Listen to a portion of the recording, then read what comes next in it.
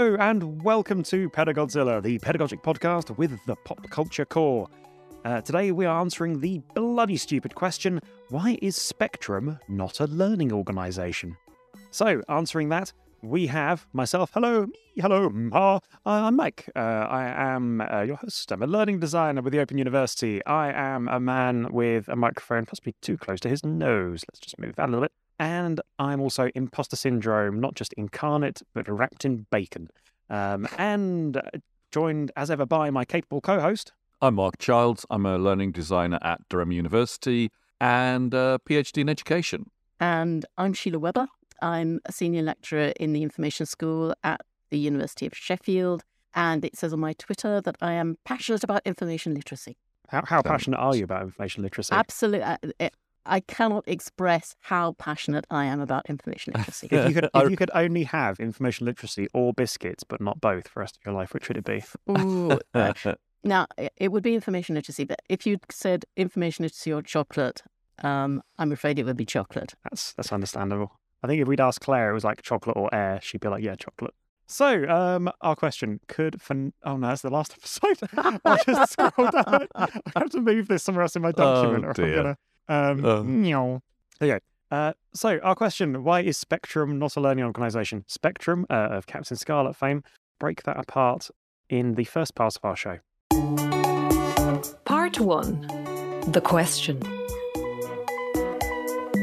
Okay, so Spectrum, i.e. Captain Scarlet, and learning organisations. Should we tackle Captain Scarlet and the Mysterons first? Yeah, Yes, okay, let's yeah, do sure. that. Cool. So Captain Scarlet and Mysterons, a Super Marionation program, sort of TV show. I'm not going to say a kids' show, actually quite mature. Pretty dark. Yeah. Some of them end up with a lot of people. Well, every episode ends up with people dead, but sometimes a lot of people dead, including some main characters. Well, more often than not, Captain Scarlet himself, but not dead because he's indestructible. So yeah, Captain Scarlet and Mysterons, a quick plot synopsis. Basically, it is... Oh, Mark? I was going to do the intro from the TV show. Yeah. Oh, do it. Oh, yes. The Mysterons, sworn enemies of Earth, possessing the power to recreate an exact likeness of an object or person. But first, they must destroy. Leading the fight, one man fate has made indestructible. His name, Captain Scarlet. I need to find that theme because it's like the best. Boom, boom, boom, boom, boom, boom, boom, boom, boom. And what was great was they'd intercut between that and the next scene. So you'd have dum, and it would be the next scene, and then dum, and it would go back to the previous one, dum, dum, and then switch between them. And then you were into, because it's an odd number, you'd then be into the next one. And that, I've never seen any other TV show that does a transition that dramatically. It's brilliant. It's really clever. Every element of the show is just so perfect. It's like it's the near future. Everybody's got like rocket cars and things. Well, super cool. The cruiser, the little red cruiser with the little fin, I thought was just the coolest thing ever. It had the Angels, who there's like a triumvirate of fighter jets used to go around. Angel 1, Angel 3 at Spectrum, which was kind of the global organisation. It was sort of the world government's military arm charged with protecting world peace. Peace. Protect sort of the first line in the fight against the Mysterons, who... Quick bit of backstory, quick spoiler. We started a war with them. We started it. Captain Black and Captain Brown just unprovoked attacked on the Mysterons at Mars. Yes, the Mysterons said, we must examine them more closely, and they're some kind of plastic bottle top or something kind of moved round and poked. And immediately our heroes said, they're hostile, let them have it. And that was that. Remember, that's it. And then the Mysterons decided, right, that's it. We're gonna wipe out all life on Earth. Justifiably. Because have you seen it recently? It's terrible. Well, are they trying to wipe everyone out? Or are they just really trolling us? Because, I mean, they have got the power to just kill anybody they want. But they don't. They just kill them, retro-metabolize them, and then so they've got a Mysteron agent, and then muck about with us. They call it a war of nerves all the way through. But they have the power to just wipe us out at a second. So I never get the impression they're trying to kill. They're just trying to, bit by bit, grind us down. They do say we will destroy all life on Earth. Oh, okay. Right. I missed that bit then. Maybe they just say that to wind us up so everyone's going, oh, they're going to destroy us all. Yeah, I think you're right, though, because I think the way that they're doing it is getting Earth to destroy itself. Because in each episode, there'll be some piece of new miraculous technology that is totally destroyed. The tank that's going to destroy all other tanks is destroyed, or a major part of a city, or the world president. I think they've realised they don't need to do it themselves. It's quite profound as a parable about how humanity destroys itself. Yeah, if anything, it's like Jerry Anderson and crew were looking forwards 50-odd years and going, yep, this could tiny nudge needed, and we'll just go over the precipice of cataclysm. Sheila, what's Captain Scarlet to you? So I didn't watch it when I was young. I was probably too old to have seen it when I was young, perhaps, or just missed it. But anyway, in lockdown, my husband and I started watching Jerry Anderson's series, starting with the first that we could actually get on DVD or Blu-ray. The very first, Twizzle, no longer exists. So I have a memory of Twizzle, but no episodes of Twizzle exist. And so in fact, the first one, actually, I've suddenly forgotten what the name of it is. Is it Torchy? It's Torchy the Battery Boy. Torchy the Battery Boy. An interesting series, but we worked then through Four Feather Falls, Supercar, and so forth and so on. And so we got to Captain Scarlet and the Mysterons. And I must say it's not my favourite of the series. And it's one where, particularly the management style, that's the generic management style of most of the colonels and commanders and so forth that you get in these series, seemed particularly rigid and hierarchical. There seemed to be a particular lack of communication. Possibly I might later on compare it with Supercar, which is one of my favourites, which has a much less hierarchical, a small team working together and sharing information and experimenting and things.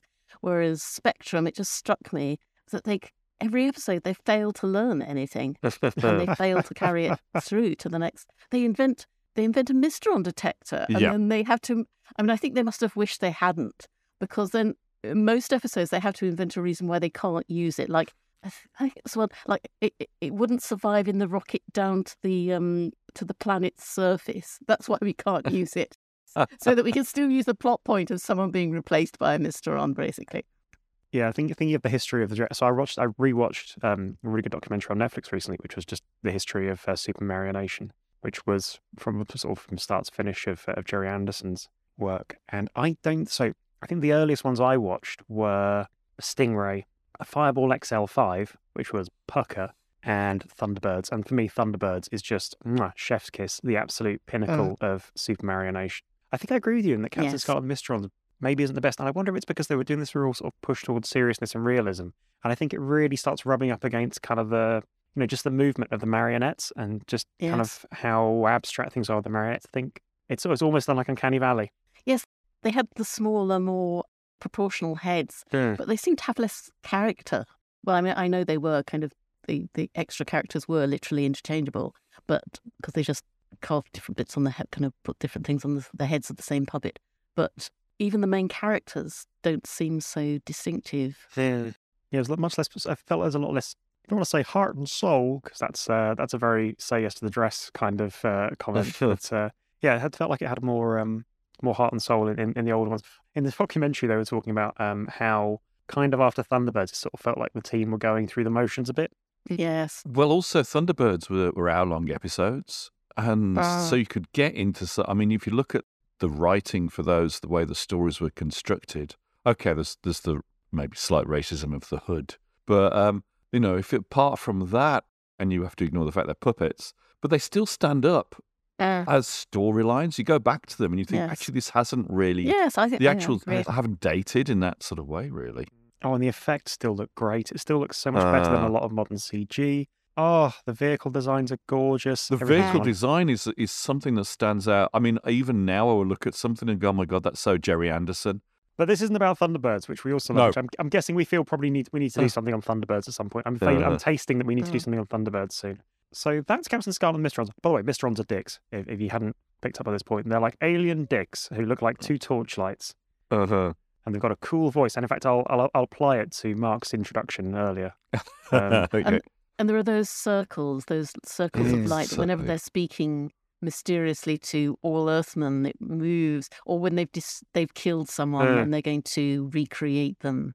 Yeah, I think they might actually be like just two Mysterons, and they're quite lazy. Maybe that's why. Maybe that's the pace. Maybe that's why they've got to kind of act in such restricted ways. I guess they're AI or something, are they? Or are they just the computer machines left over from the Martian civilization, or they're non-corporeal or I something? think We they're never really get non-corporeal yeah. beings. I think they're actually. I suppose it's a signal of my relationship to Captain Scarlet and the Mysterons. I think the Mysterons have a good case, and to be Yes, I don't. annoyed. So yeah. I'm not unsympathetic towards the Mysterons. No. So, learning organisation. Who wants to have a bash at this? I've got a couple of notes on it. But yeah, who would like to have a bash at saying, sort of defining what a learning organisation is in this context? So I actually, at one point in my past, taught something about learning organisations as part of an information management module. So I'm kind of dredging things up, and then I did a bit of Googling. So it was very fashionable in the 1990s, and I think it was all part of the influence of knowledge management and thinking about why Japanese companies were successful, and communities of practice and all those kinds of ideas coming along. And I don't know how to pronounce his name, Peter Senge, the fifth discipline. I think that was a kind of landmark work. And one thing I pulled out was an article by David Garvin, Amy Edmondson, and Francesca Gino. And Garvin in particular had written about learning organisation quite a lot, which outlined a framework. So having said that, the idea is basically that an organisation should be capable of stimulating learning from kind of the learning of the individuals within it, that people shouldn't just be learning by themselves, but the whole organisation should be developing and learning. And part of this was actually creating the structures and the organisational culture which enabled people to learn, but also share their learning and make more out of the kind of collective learning, so that the organisation was adapting and learning. And so there were three pillars of that: supporting learning environment, a concrete learning process and practices, and leadership that reinforces learning. Has been kind of like the three foundational pillars, which a load of stuff kind of stems from, but those being kind of the three pillars that support a learning organisation being a learning organisation. And I think the opposite of a learning organisation is where things happen in the organisation, people make mistakes, and they're shouted down. People are afraid to own up to their mistakes, and people never reflect on why something's gone well or gone badly. So there's no learning shared. A gurning organisation. Sorry, best I could do. Mark, seems to be sensible. I mean, yes, I suppose one of the problems is that failures aren't valued and recognised, and they get hidden.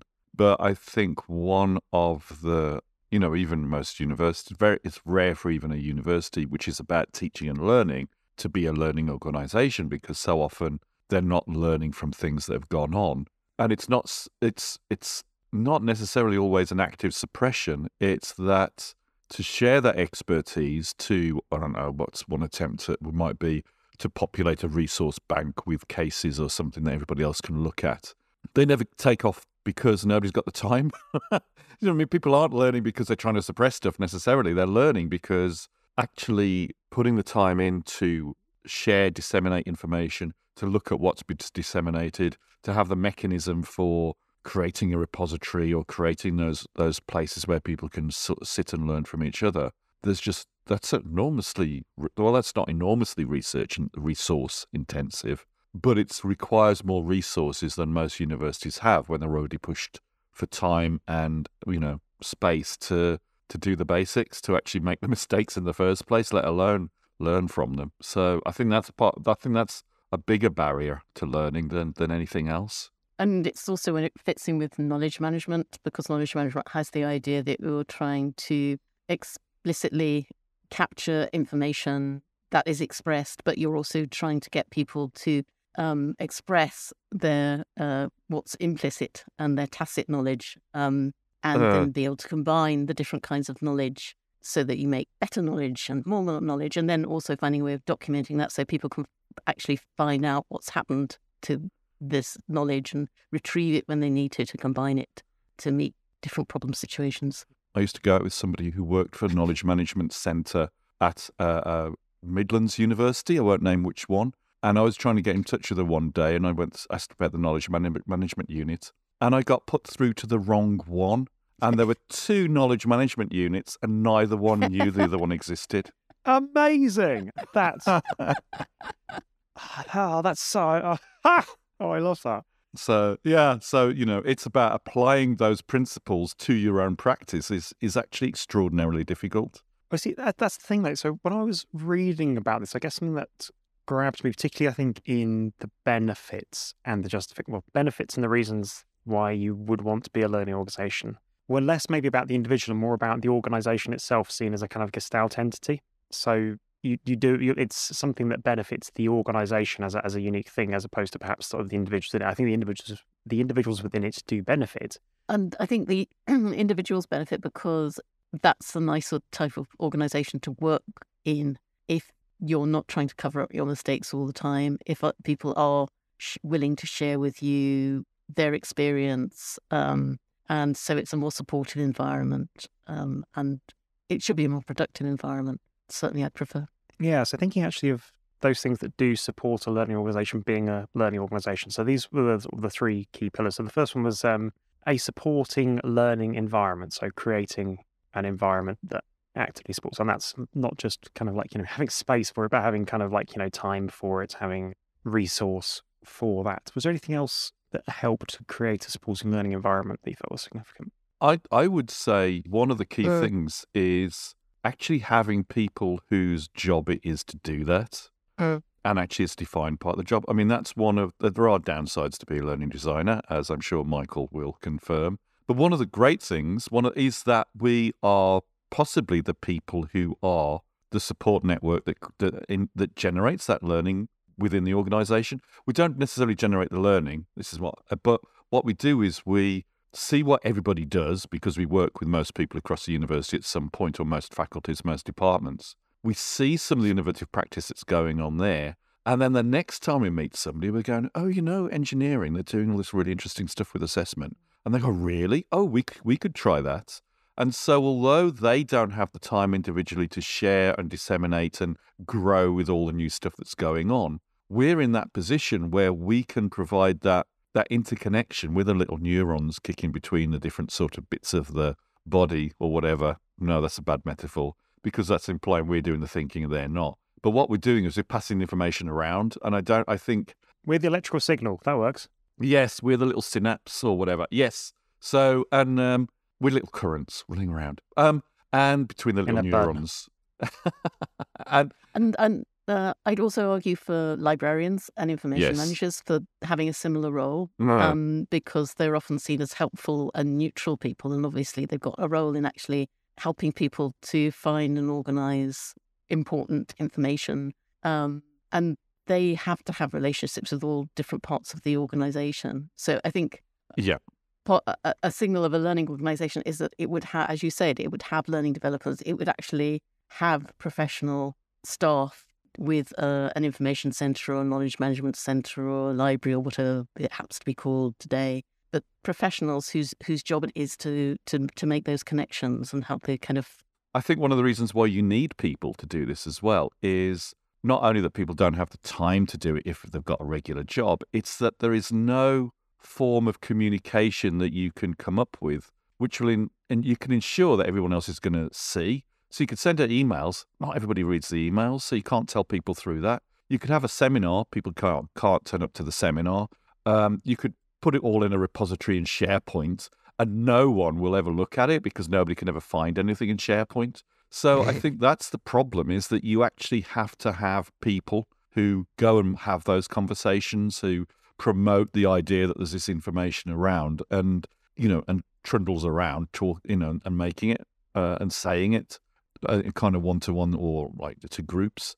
And I think that's another essential issue with the whole learning organisation is, the lack of a systematic platform for making sure everybody reads what everybody else has written. And that's kind of why they fall down.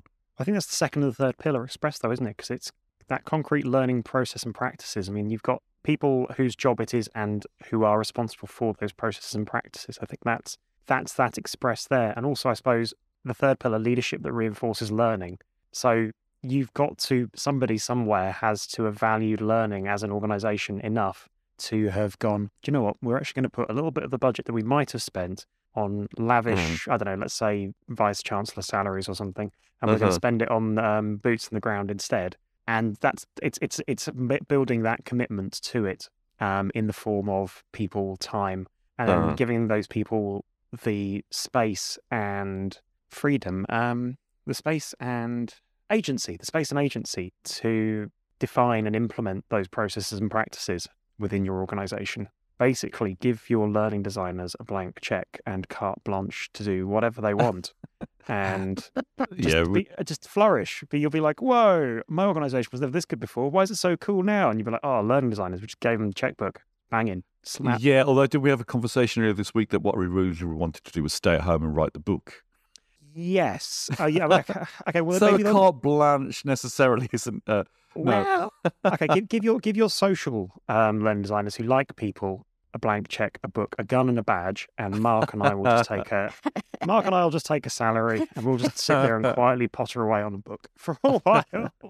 Yeah. Does that sound about right? Sheila, is there anything else you feel we've not covered with regards to what a learning organisation is? What makes a learning organisation a learning organisation? Also, being a bit cynical, that there are quite a lot of organisations who have a lot of policy statements and slogans that would proclaim them to be learning organisations, or they may not use that word, but it kind of having a lot of the buzzwords that we've been talking about, and the reality is somewhat different. So it's not just putting the kind of the tick boxes out there; it's actually living it and really listening to staff and really giving them freedom to make mistakes rather than just saying that that's what you're going to do. I like that. It's like, how are you a learning organisation? If the response is, why don't you check our policy statement? That's the wrong answer. It should be, hey, why don't you look at what we do? You should be able to ask anyone in the organisation, and more or less, and there's always going to be a few people who are never satisfied with it. I'll just make the sandwiches. But, the answer should be, ask any one of my staff and they'll kind of give you an answer. If it's really a learning organisation, I think. Yeah, right on. Mark, you look like you sat up like you had a... No. I just thought I ought to... I'm just sitting up. I could see rabbits in my garden. There's rabbit bouncing around in my garden. Yeah, that's it. Cute. Anyway, sorry. Sorry, it's because you sat up with such alacrity that I was like, Mark's had a fabulous idea, not Mark's seen a cute bunny, which wasn't quite what I was expecting. Yeah, I think we've defined Captain Scarlet and the Mysterons and Spectrum and what a learning organisation is. Let's bring the Tway to Gweddwar. Let's bring the two together in the second part of our show where we answer our question. Part 2. The answer. So, why is Spectrum not a learning organisation? Well, I think it's pretty easy to list some of the ways in which it's learning, not a learning. So, one thing is that people are not encouraged to make mistakes. So I can remember one episode where Captain Scarlet had actually saved the Colonel from certain death, but he'd not gone by the rules. And at the end of it, the Colonel says, I'm going to sentence you to death. And so Lieutenant Green is getting a bit frightened here. And then says, but of course I can't do that, because even if I do kill you, come back to life. But, naughty boy, you mustn't disobey the rules again, even though you've saved my life. And so there doesn't seem any leeway if people make mistakes, as inevitably happen, because they seem to have a policy of not testing new technology properly before they put important people in it. You get kind of shouted down. And also it's extremely compartmentalized. The angels have their own restroom in which they don't seem to talk to each other and share experience. Or for our American listeners, by the way, this is like their own lounge as opposed to their own bathroom. Lounge. Yes, a room in which they rest, not a room in which they. Perhaps all sorts of fraternising goes on where we don't see it. They share. Good learning organisations have shared causes. Yes, but they just sit around leafing through magazines. One can't see what but it looks like they could be kind of instruction manuals or something they're trying to improve. But it looks like they're just sitting around waiting. One of them's always in one of the planes. There's always got to be two kind of sitting ready to zoom up. The other two get time off. And it seems to me they don't have any time to have a life either. They just sit kind of static, understandably because they're puppets. But I mean, they don't seem very gamefully. And the people like Captain Scarlet also have a separate lounge in which similarly they don't even have magazines. They just seem to sit there kind of staring into space and waiting for someone to come and ask them to do something urgently. And Colonel White is kind of wedged behind his huge desk. I mean, talk about an authority, kind of symbol of authority. And he very occasionally, there's one episode that I was looking at recently, where he actually comes down to the lounge where the captains hang out, and they kind of jump back in surprise that he's moved, and poor Lieutenant Green is just stuck to his chair, kind of zooming up and down. So they're very rigidly divided, and at the end of an incident, they don't seem to have any constructive discussion of what's happened and what can be done better. There was another one I was watching where, in fact, Colonel White at the end said, "Well, we've learnt from this," but what he then said, "We've learnt that it's a long journey to defeat the Mysterons." It wasn't kind of what have we learnt from the fact that something's just been destroyed, a lot of technology has just been destroyed, and also a few people. It was just, oh, well, we've learned that we've got to beat them even harder. So it seems to me there's a lot of things there that don't tick the boxes. Another reason why it's not a learning organisation is that not only do they fail to learn from what's gone on before, but also they seem to have a complete knowledge of everything they need to do in order to do their jobs. You know, they know how to drive all of the cars. They know how to drive the SPV. They know how to drive the what's it called, the maximum security vehicle. You know, they know that actually it faces back. I mean, the amazing thing, the way it faces backwards, and they have a little screen to show them what's at the front, which is a genius idea. And then a guy on YouTube recreated that recently, by the way, just to see how hard it would be to drive, and it's hilarious. Because it must be because all of your proprioception stuff about movement and things, and about the way that the centrifugal force is working, would be completely off. I'd have thought. Apparently, you get used to it very quickly until you see that you're going backwards. Like as soon as you even glance away from the screen, that's it. You're screwed. Oh well, they don't have windows at the side, do they? The SPV, they can only see the screen, so that's not so bad. But and this Moonbug thing, they all know how to fly it. You know, none of them have to learn anything. To go to drop the kayfabe momentarily. It is a TV show, and it's a TV show which actually has to be presented. That's never stopped us before, Mark. But please carry on. I have done a thing about how the role of kayfabe in Pedagodzilla and how important it is. But I think one of the issues is that because it's these back in the 60s and the 70s, TV episodes had to be shown in any order because you could never. They'd be in syndication, they'd be stripped. You never know which order they were going to be shown in. I mean, when I saw the Captain Scarlet, the new ones, they'd split them into 2 little episodes and stick them on amongst some big Saturday morning program. There's no way you could even find the second half of the same show, let alone the next show. So you can't learn. You know what I mean? If you actually had them learning, it would completely disrupt everything they tried to do. Which I'm bringing up. I'm only bringing up because that actually has some kind of parallels with HE in that I think.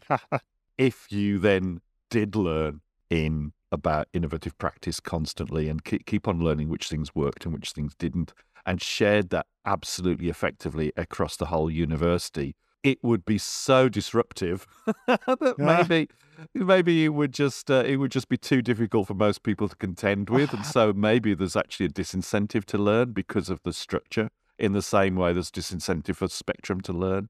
That is such a great analogy, though, Mark. Just having, producing HE content as, a Saturday morning episodic kind of... Any order. Yeah, you can look at it from the 60s and look at it from the, 6 seasons later, and it actually has to be interchangeable, otherwise it doesn't make any sort of sense, Yeah, when it comes to joined-up thinking, we're basically at Hanna-Barbera level from, the early 70s. Yeah. Oh, yeah. Very quickly, throw in my one thing. Because they never learn. They don't seem to remember that Captain Scarlet's indestructible. The bullet stuff, just stand behind Captain Scarlet, strap him to you. Yes. Lord above, they're always like, oh no, Captain Scarlet's dead. Oh no, he's not. It's like, come on now, folks, come on. We know now. We've all heard the end theme, indestructible Captain Scarlet. If anything, they should be using him on drill bits or something to mine into mountings, because he's just anyway, grumble. There you go. There's mine. Sorry. Mind if I have a bash at trying to sort of summarise our response to the question? Sure, go ahead. Yes, please. Yeah. Okay, so Why is Spectrum not a learning organisation? Well, if we look at those pillars we discussed earlier, so supporting learning environment, no, there's not got a supportive learning environment at all. Everybody's there's no kind of real cross-pollination. Everybody is sequestered off in their own little compartments. And on the second pillar, concrete learning process and practices, there is no learning process and practice. If you're not on a mission, you're reading a magazine, or you're sitting there staring blankly in the space, thinking official thoughts.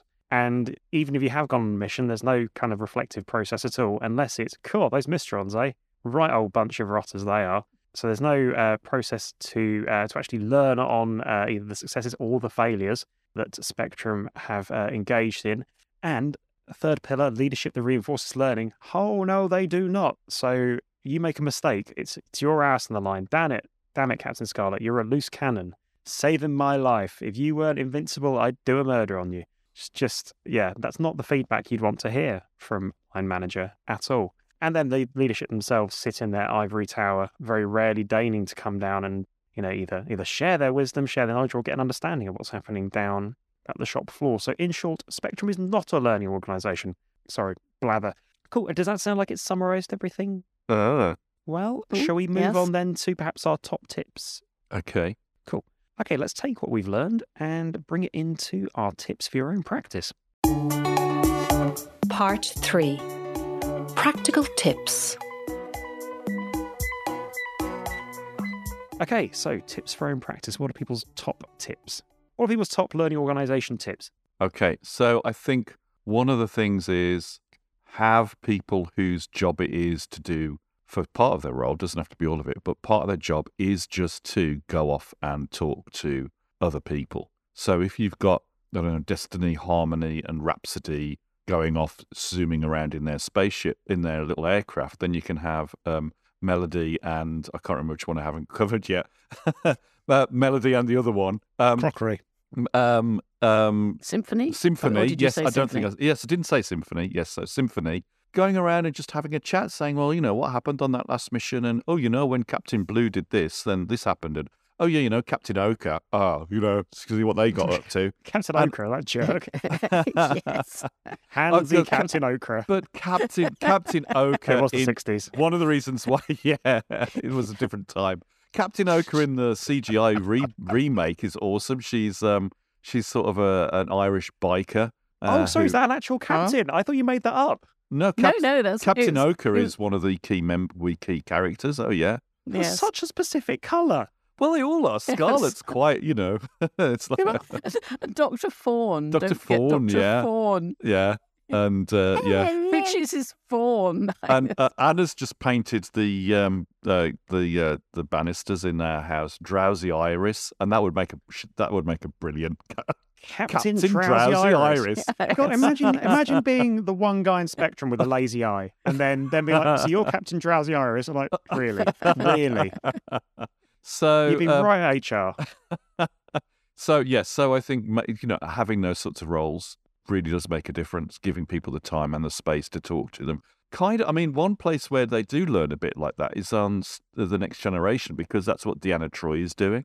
And she's wandering around, and it's maybe at first in a very annoying, patronising way. But, as the time passes over season by season, I think she does form quite an important part in making a cohesive unit there. So that's somebody like, those sorts of roles really help. And secondly, I think have an overall arc in mind so that you are driven to changing things bit by bit. Because if the incentive is to just be, interchangeable from one season to the next, then there's a real barrier to change. Whereas actually, if you've got to have an overarching narrative and some sort of conclusion at some point, or at least some sort of, resolution to that plot line that's evolving, then there's a point a bit to learning about what's gone on and building on what's gone before. And I think that's perhaps another reason why Spectrum and HE in general might not be moving that further forward that quickly.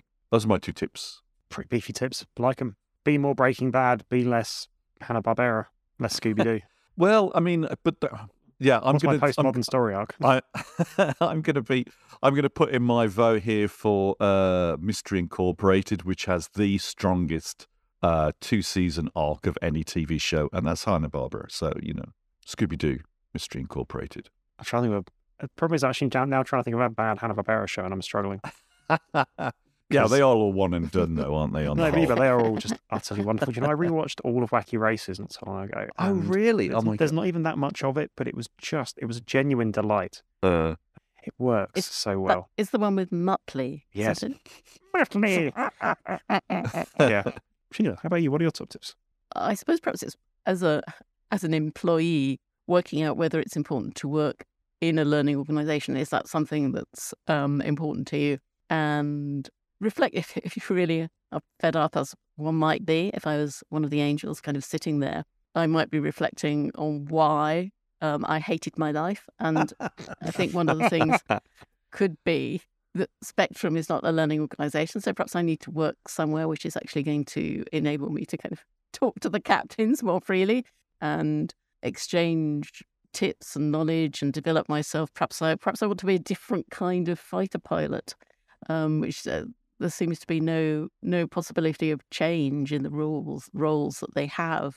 No kind of promotion or sideways moves. If I really wanted to be a captain, I think in the Puppet series certainly that isn't really an option. So I think it could be something when you're looking around for jobs, kind of thinking, is this a learning organisation? Because it's really important to me that I like sharing my expertise and I like learning from others, which is really strong. It varies from person to person, but that's like kind of really quite a strong motivation for some people.